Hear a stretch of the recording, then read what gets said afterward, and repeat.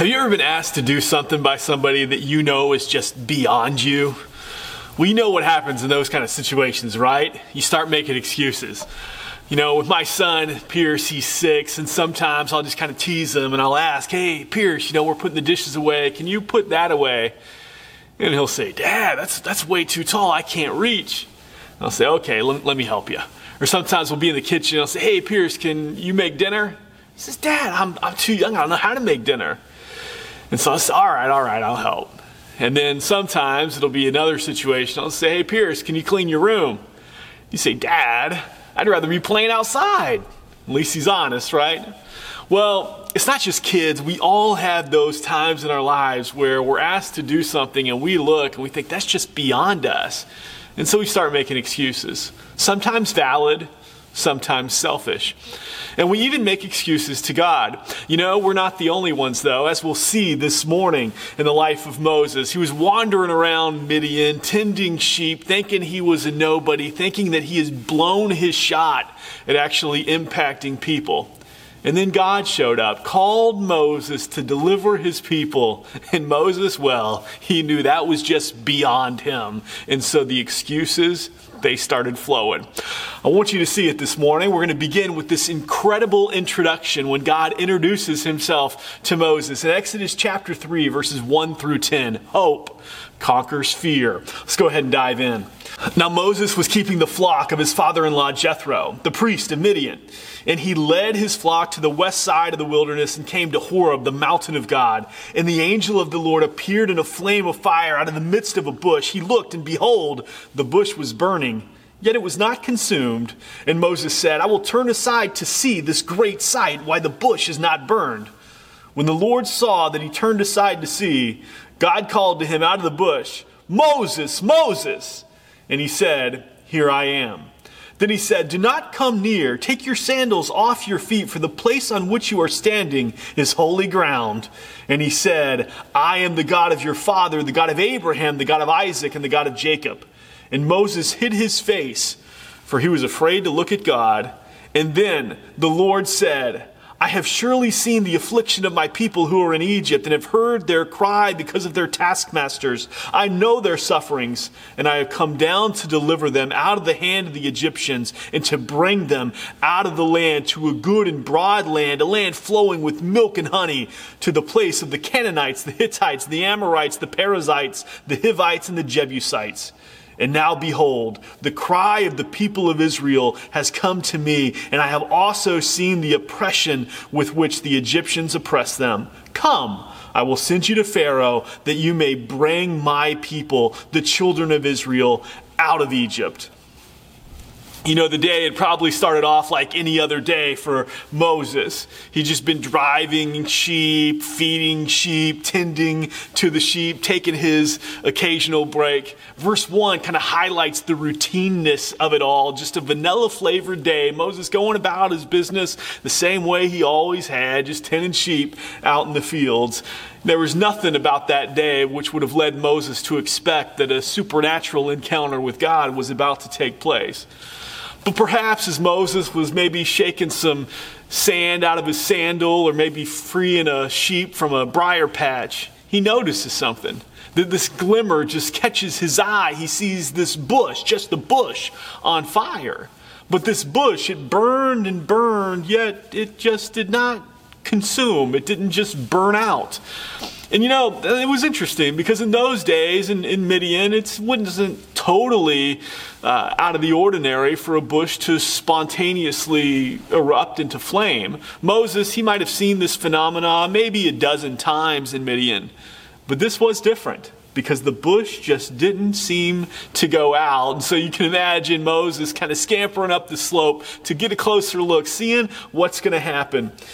But after all, this was just a bush. It was a common bush. There was nothing supernatural about this bush, just your everyday, normal bush. And that reveals something about God, doesn't it?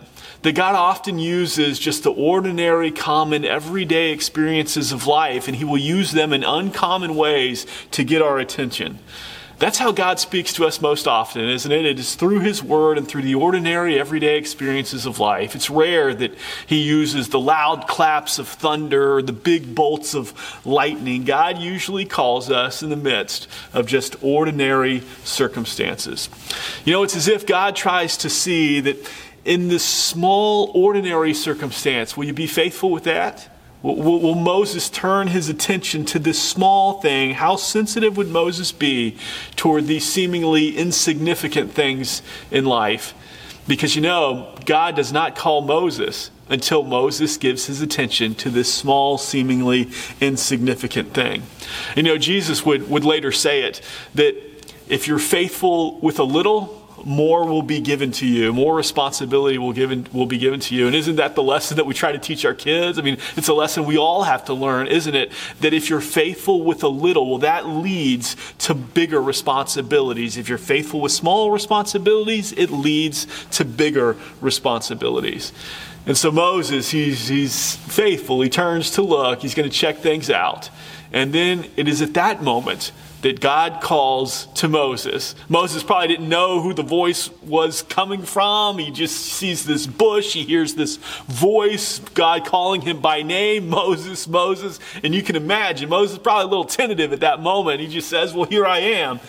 And then God tells Moses, hey, Moses, you need to consider the place where you're standing to be holy ground. Not that it was morally pure or anything like that, but it took on this special significance because God was speaking to Moses there. In God's supernatural presence, it turns the ordinary into extraordinary. This is actually the first use of the word holy in the entire scripture. And out of reverence, Moses removes his sandals. He obeys God. He listens as God introduces himself to Moses. And can you imagine how Moses must have felt in that moment? Moses has spent the last 40 years of his life wandering around in Midian for all those years, wondering if because of his recklessness, he had blown any opportunity, any chance of actually impacting people. All those dreams that he must have had as he was raised in the palace and he was learning the skills of leadership, how to lead armies, and he was learning how to navigate the legal processes of Egypt. He knew that he was becoming a leader. But now, for the last 40 years, he knew he was nobody. He knew what kind of failure he was. And so when God spoke to Moses, well, Moses hid. He hid his face. He couldn't look. He was afraid to look at God at that moment. But you know what? God kept communicating. God didn't leave. He kept communicating, telling Moses, I've heard the cries of my people. I've seen the affliction, the oppression that they're living under their taskmasters, and I have come. I have come to deliver them. He's reassuring Moses over and over and over again, saying, I've never stopped caring. I've never stopped working. But at the same time, Moses, he must have felt so much joy in that moment to know God hasn't stopped. He's still present. He still cares. He's still working. And yet at the same time, he must have also wondered, well, that's great, God, but why are you telling me? I'm like the last person you should tell. I'm out in Midian. You need to go tell the people in Egypt that you're coming to deliver them. Why are you telling me? And then the answer comes. And God says to Moses, because I've chosen you. I've chosen you to lead my people home. I've chosen you to go straight to Pharaoh and to bring my people out of Egypt. And after 40 years of Midianite obscurity, Moses finally receives this communication from God, this commission to return to Egypt. And what an opportunity for Moses. This is his chance now to kind of redeem himself in a sense and show that he is a faithful, true servant of God. But Moses, he's not jumping at the chance, because if he's learned one thing in these last 40 years, it's this: he's a nobody. He can't do this. He's been beaten down by the fact that he is a failure. And the nice thing about God is, God's a God of second chances, isn't he? Even when we run ahead of his plan, even when we retreat after we failed, God still returns to call us back into his service. Moses, well, he knows, I'm not the guy. Moses is full of excuses for why he's a nobody in Midian. He isn't the man to lead the people out of Egypt. But God, he continues to patiently communicate with Moses. I want you to see it. Exodus chapter 3, verses 11 through 22 will kind of pick up these excuses that Moses will give and God's patient replies to his servant. It reads, "But Moses said to God, 'Who am I that I should go to Pharaoh and bring the children of Israel out of Egypt?' He said, 'But I will be with you, and this shall be the sign for you that I have sent you. When you have brought the people out of Egypt, you shall serve God on this mountain.' Then Moses said to God, 'If I come to the people of Israel and say to them, the God of your fathers has sent me to you, and they ask, what is his name? What shall I say to them?' God said to Moses, 'I am who I am.' And he said, 'Say this to the people of Israel, I am has sent me to you.' God also said to Moses, 'Say this to the people of Israel, the Lord, the God of your fathers, the God of Abraham, the God of Isaac, and the God of Jacob has sent me to you. This is my name forever, and thus I am to be remembered throughout all generations. Go and gather the elders of Israel together and say to them, the Lord, the God of your fathers, the God of Abraham, the God of Isaac, and of Jacob has appeared to me saying, I have observed you and what has been done to you in Egypt, and I promise that I will bring you up out of the affliction of Egypt to the land of the Canaanites, the Hittites, the Amorites, the Perizzites, the Hivites, and the Jebusites, a land flowing with milk and honey. And they will listen to your voice, and you and the elders of Israel shall go to the king of Egypt and say, the Lord, the God of the Hebrews, has met with us, and now, please let us go a 3 days' journey into the wilderness that we may sacrifice to the Lord our God. But I know that the king of Egypt will not let you go unless compelled by a mighty hand. So I will stretch out my hand and strike Egypt with all the wonders that I will do in it. After that, he will let you go. And I will give this people favor in the sight of the Egyptians. And when you go, you shall not go empty, but each woman shall ask for her neighbor and any woman who lives in her house for silver and gold jewelry and for clothing. You shall put them on your sons and on your daughters. You shall plunder the Egyptians." You know, Moses had spent the last 40 years of his life, like we said, just living in exile, living in quarantine and obscurity out in Midian. And that's a long time to live in the shadow of your failure. That's a long time to just stay there and to know that you're inferior, to know that you're incompetent. You're reminded day after day after day that you're a nobody.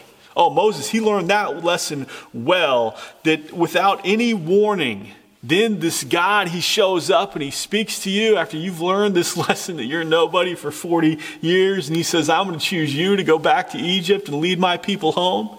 Oh, it sounds so simple. But Moses knew there's nothing simple about this plan. There's nothing simple about going back to the place where you've blown it the worst you've ever blown it in your life. There's nothing simple about going back to the place where the king of Egypt previously had wanted you dead. There's nothing simple about going back to the place where even the people you tried to help, the people you tried to deliver, wanted nothing to do with you. There is nothing simple about going back there. And yet here is God saying, I've chosen you, Moses, to go back to Egypt and to lead my people home, to do what you tried to do when you were younger, but you failed at so miserably. I mean, Moses, if he knew one thing, he knew this. He was not the man for this job. If it would have been 40 years ago, if God would have showed up 40 years ago and said, hey, Moses, I want you to lead my people out of Egypt. Moses, he would have jumped up and said, yeah, I'm the guy. I'm so glad you asked. Let's go. And he would have marched on ahead without even thinking. But these long 40 years had taught him one thing, that he was a failure. He was not the guy for this. But you know what? God wasn't asking Moses' opinion on the matter. God wasn't concerned with what Moses thought. God simply said, go and do. These are the plans I have for you. This is the commission I have for you. This is what you're to do, Moses. Problem was, Moses seemed to think that God wanted him to be Israel's deliverer. See, Moses thought that it all rested on him. But do you remember what God said when he first introduced himself to Moses? He said, I've heard the cries of my people. I've come. I've seen the oppression they're living under. I've come to deliver them. Moses would simply be his instrument. Moses is not the ultimate deliverer. God would be the deliverer. But full of fear and misunderstanding, Moses resists, and he's offering up these excuses. And you know what? It can be the same with us, can't it? God might call us to go back to that place of failure, back to that place where we really messed it up royally to impact people. And you know how it is, because you know what happened the last time, and so you start thinking, God, I'm not the guy for this. I'm not the woman for this. I can't go back to that place because you're afraid. And it brings up all these painful memories. You know, God tells Moses the same thing that he tells us, and that is, you're not alone. You don't have to go back to that place alone. Isn't that what Jesus said? I am with you always, even to the very end of the age. And so this is the lesson that God's teaching Moses. I'm going to be with you. You don't have to do it alone. And he's also teaching Moses the same thing he's trying to teach us. And that is, the question is not so much, who are you, but who is with you? You know, we can look at ourselves just like Moses looked at himself, and he thought, man, if I'm the deliverer of this nation, I can't do it. I know myself. I'm inadequate. I'm incompetent. I can't do this. And we look at ourselves too, and we think the same thing. We're just out hanging with the sheep just like Moses, because we know ourselves and we think, I can't do it. But the lesson that God is trying to teach us, just like he was trying to teach Moses, is it's not about who you are, it's about who is with you. God even makes this promise to Moses. He says, you're going to lead my people out of Egypt, and you're going to bring them back to this mountain, this very mountain, and you're going to worship here. It's the mountain of Horeb, also called Mount Sinai. And God was making it clear to Moses, this is going to happen. This is the sign, Moses. You're going to know. It's going to happen. But Moses, he's looking at himself still. And he distrusts himself thoroughly. He knew he wasn't up for that. He knew what these last 40 years had taught him tending the sheep. He knew he was a failure. And we look at ourselves too, and sometimes we think that, you know, we're failures. I can't add anything. How am I supposed to disciple someone? How am I supposed to evangelize? How am I supposed to serve? How am I supposed to love? How am I supposed to pray for other people like this? How am I supposed to do it? And God shows up and he says, it's not so much who you are, it's who is with you. I'm going to help use you to make disciples. I'm going to turn you into a royal priesthood, a holy nation. We distrust ourselves, and so we distrust God, and we think, nah, I don't see that happening. That's not me. There's men and women much more qualified who you could use in much more powerful ways.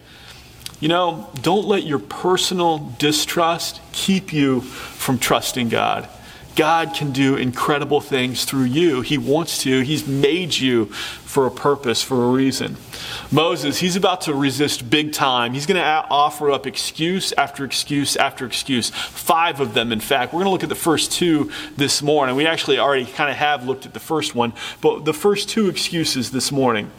Moses first says to God, he says, who am I that I should lead the Israelites? I mean, why are you choosing me? His first excuse is, I'm insignificant. I'm insignificant for this task. I'm not the guy you need. But you know what? I think that's exactly the attitude that God was looking for. Because if Moses would have said, you know what, God, I'm sure glad you finally got around to asking me. And after 40 years, I've been waiting for you to show up and let me go back. I'm the guy. Let's go. I think if Moses would have had an attitude like that, God might have said, I don't think you've learned the lessons of Midian yet. How about another 40 years in the desert? Now, we all know what this feels like, though, don't we? When somebody asks you to do a task that you look at and you say, I am not qualified, I am not capable, this is beyond me. Why are you asking me? I mean, who do you think I am? I can't do this. And so this is how Moses is feeling. And maybe you look around at places where you live, work, study, and play, and you think, who am I that I can make disciples here? Who am I that I can impact people here? And you're thinking, why me? Why are you calling me to this place? I can't do it. God patiently replies to Moses, and he does the same thing with us. He replies to this attitude of insignificance, and God says, I'll be with you. He didn't say, shame on you, Moses. Moses, why are you thinking this way about yourself? You need to build up your self-esteem. Get it together, Moses. You really are somebody. He didn't say anything like that. He says, Moses, I will be with you. Your strength is going to come from me. When you are weak, then you'll be strong. And doesn't Jesus say the same thing? That apart from me, you can do nothing? You see, our strength comes when we are in Christ, when we are resting in Jesus, and then we're able to have an impact far beyond what we could even imagine. But in terms of our own ability, our own wisdom, our own efforts, our own ministries, they all amount to exactly zero when we try to do it in and of ourselves. It's what Jesus said. You can have zero eternal impact when you're trying to do it by yourself. See, God's response to our fear of insignificance is his presence. He says you don't have to do it alone. It's not about who you are, it's about who is with you. His response to our insignificance is his presence. And Moses hears all this, and he's thinking to himself, okay, you're going to be with me, but you could be with a lot of people. I mean, I'm still not the guy. I mean, if you were with that person or that person or that person, they could probably do it a whole lot better than I could. I mean, look at me. I'm out tending sheep here in the desert. I'm not the guy. And so then he offers up excuse number 2. He says, okay, God, suppose I go back to Egypt and I tell the people, hey, the God of your fathers has sent me, and they say, what's his name? What am I supposed to say? I don't even know what I would say. See, this is an excuse of ignorance. Moses is saying, I don't have all the answers. How am I going to respond to these people's questions? I don't have all the answers.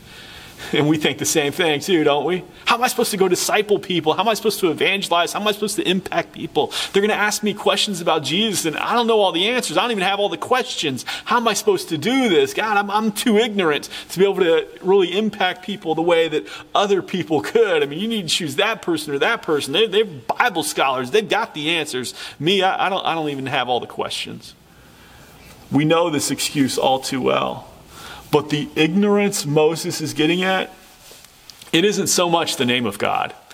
You know, the Israelites, they already had a name for God. They called him Elohim, the divine one. They called him the God of Abraham, the God of Isaac, the God of Jacob. They could talk about God. They had names for him. It wasn't so much the name of God as it was, what does the name of God communicate to his people? What they needed to know after years of living in bondage and suffering is, what is the nature and character of God? What does the name of God reveal about his nature and character? Was he a God of the past only, the God of Abraham, the God of Isaac, the God of Jacob, but a God who had forgotten about his people in the present? I mean, what could he do? So the question that Moses is in effect asking is God, is there something that I could even point to in your name that would demonstrate that you're able to help in circumstances like this, that you care right now? Is there even something in your name that reveals your character? Because I don't know what I would say if the people ask me. I don't know how to respond to a question like that.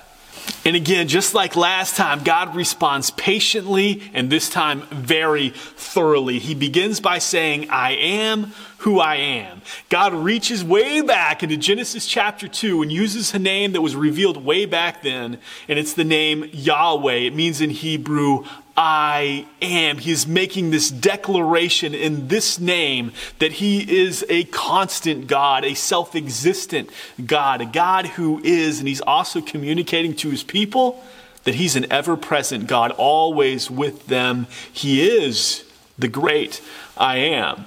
And so he says this, and then he goes on to say, I remember that covenant that I made to Abraham, to Isaac, and Jacob. This is a promise that I had made, and it is a promise I will keep. I am going to deliver the people out of Egypt, back to this land of promise, a wonderful land, a land flowing with milk and honey. It's going to be great, but I will make this happen because I have given this mandate, and so I will make a way. See, God's presence is not this passive presence where he merely observes what's going on and he kind of sees it from a distance. No, he's not a far off God at all. He is an actively present God, redeeming, listening, sending, making a way for his mandate to be fulfilled. God's response to our ignorance is his character. God's response to our ignorance is his character. And you know what? That is so comforting because it tells us that we don't have to know all the answers. We don't even have to know all the questions. We just have to know God. And isn't that how it is with people? I mean, you don't have to, none of us know the details, every last detail of anybody. There's always things that we don't know, but we know people well enough to say, I can talk about them. I can talk about the loved ones in my life because I know them. And then if somebody says something to me about them, I say, well, that doesn't quite sound like them. I don't know. And we're able to stand up for their character. We're able to vouch for them because we know them. And this is how it is. We vouch for the character of God. If you know God, you're able to talk about him. Why? Because you know his character. Can you answer every question? Maybe not. But we're learning, we're growing, we're deepening the relationship. It's like the blind man. They're trying to ask him all these theological questions about Jesus. He says, I don't have all the answers to all your theological questions, but I know this much. I was blind, and now I can see. See, he's able to talk about the character of God. Even with this, Moses still wasn't convinced. He'd offer up more excuses as to why he wasn't the guy, why he couldn't be the one to deliver the Israelites out of Egypt. And God would patiently answer each of his questions. He was trying to teach Moses that, hey, Moses, when I give a mandate, I'm going to make a way. That, hey, Moses, I'm able to take the weak and make them strong. And Moses, you got to trust me because I'm the one who's ultimately going to be the deliverer of my people. It doesn't rest on you, Moses. It rests on me. And when Moses finally learns those lessons, well, fear will give way to hope. And after all, hope conquers fear. Heavenly Father, we thank you that you are a God of second chances.